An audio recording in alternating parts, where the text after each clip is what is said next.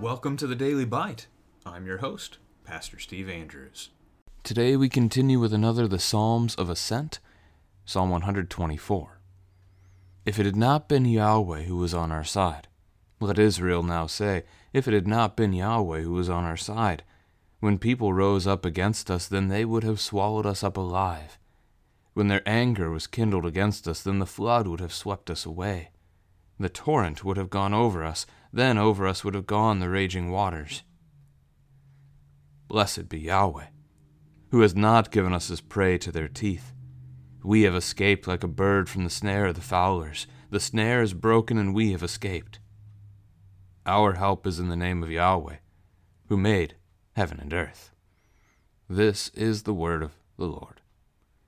Now, in today's psalm, the theme is very straightforward and easy to unpack. Without God, we would lose.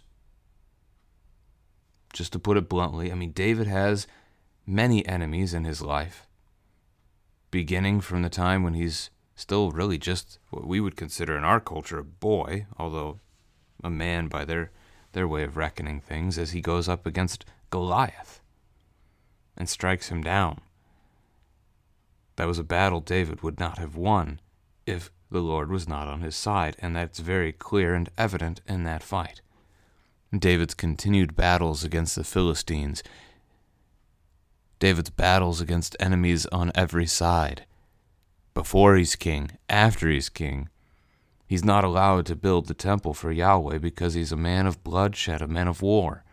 But instead his son Solomon, whose name means peace, is the one who will build that house for the Lord. So King David here, recognizing that he would have lost, he would have been destroyed. Let Israel now say, if it had not been Yahweh on our side, if they'd had any of the false gods of the lands around them, they would have ended up like the peoples around them, destroyed, defeated. This is a family conversation to talk about as well. What chance would we have if the Lord was not on our side? Identify our major enemies together as a family. And as Lutherans, we like to say it as three: sin, death, and the devil. Sin, or even the sinful nature, is in each of us. Sin is our rebellion against God. It is our belief that we can do this on our own. So there's pride. That is, we live this life, we can live it however we want rather than how the Lord has called us to. God called us to care for his creation, and yet we seek to care for ourselves. God called us to love our neighbor, and yet we seek to use them as a stepping stone to better ourselves. We are not strong enough on our own to overcome temptation.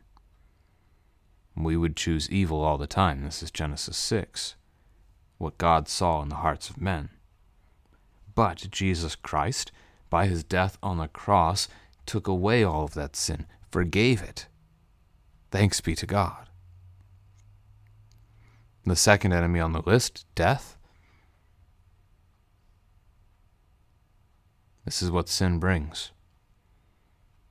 The consequence of sin is death. This body was not made to die.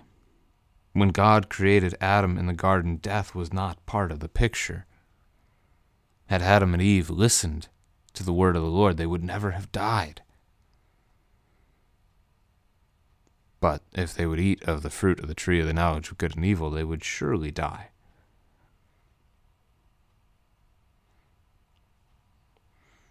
Romans talks about this at length, that death came into this world through one man, for all have sinned.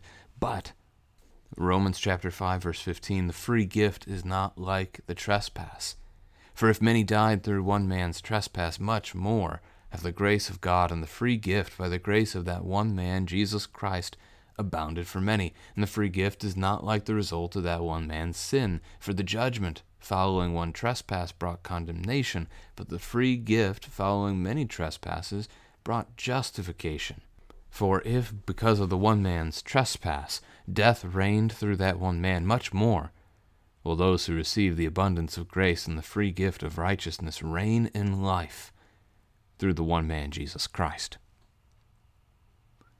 Jesus Christ has conquered that death for us. By his resurrection on Easter morning, the grave could not hold him, and so the grave cannot hold you.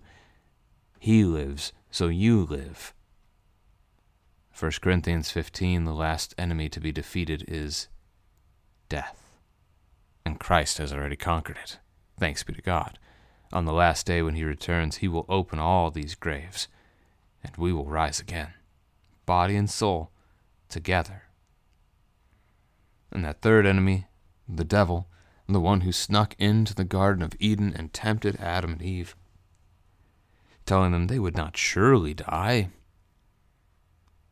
and yet they did. The devil, the crafty one who takes our sin and accuses us, uses it against us. His power is to take your sin and hold it over your head and make you feel that guilt and despair. God cannot possibly forgive you for this. Yeah, he might have forgiven you last week, but you've done it again. This is the 15th time. He will never forgive you this time. He is our accuser. And yet, because of Christ's death and resurrection, Satan's power is undone. That sin, whether it's the 15th time or the 15,000th time, Jesus has forgiven it. It's already done. It's already gone. Satan literally has no power over you. Yes, in this creation, is he stronger than me? This is true. I would not want to go toe-to-toe in a fight with Satan. It would not work well. However, even if Satan kills me, Christ will raise me. The devil cannot snatch you from the Father's hand. This is a great truth. And even more so, one of the things we don't often talk about as Christians or recognize, and this goes back to the book of Daniel. Daniel chapter 2, where King Nebuchadnezzar has this dream, and then he summons all of his advisors and commands that they not only interpret the dream for him, but they must first tell him what he dreamt. Now his advisors are magicians of various types. They work in the dark arts. They practice borrowing Satan's power to make things happen in this world. And the devil is not afraid to lend out his power. In fact, he's probably happy to if he thinks it will lead you away from Christ. Further away, I should say. The thing that we miss about the chapter, because we focus on Nebuchadnezzar's craziness, is the idea that these men who draw their power from Satan, they could not read Nebuchadnezzar's mind. Only God could reveal to Daniel what Nebuchadnezzar had dreamt. Only the Lord knows our thoughts. Satan doesn't. It's a missed out opportunity to recognize that in the Daniel text for, I think, probably most of us when we read it through. But what a comfort that is. The devil doesn't know your thoughts. He can observe you. He can watch you. He's got legions of demons who will do that very thing. They can learn your tendencies, your weaknesses, and how to tempt you better, but they cannot know your thoughts. They do not know your heart. Only the Lord does. So again, sin, death, devil, these enemies have been defeated by Jesus Christ. They don't have power over you. Not anymore.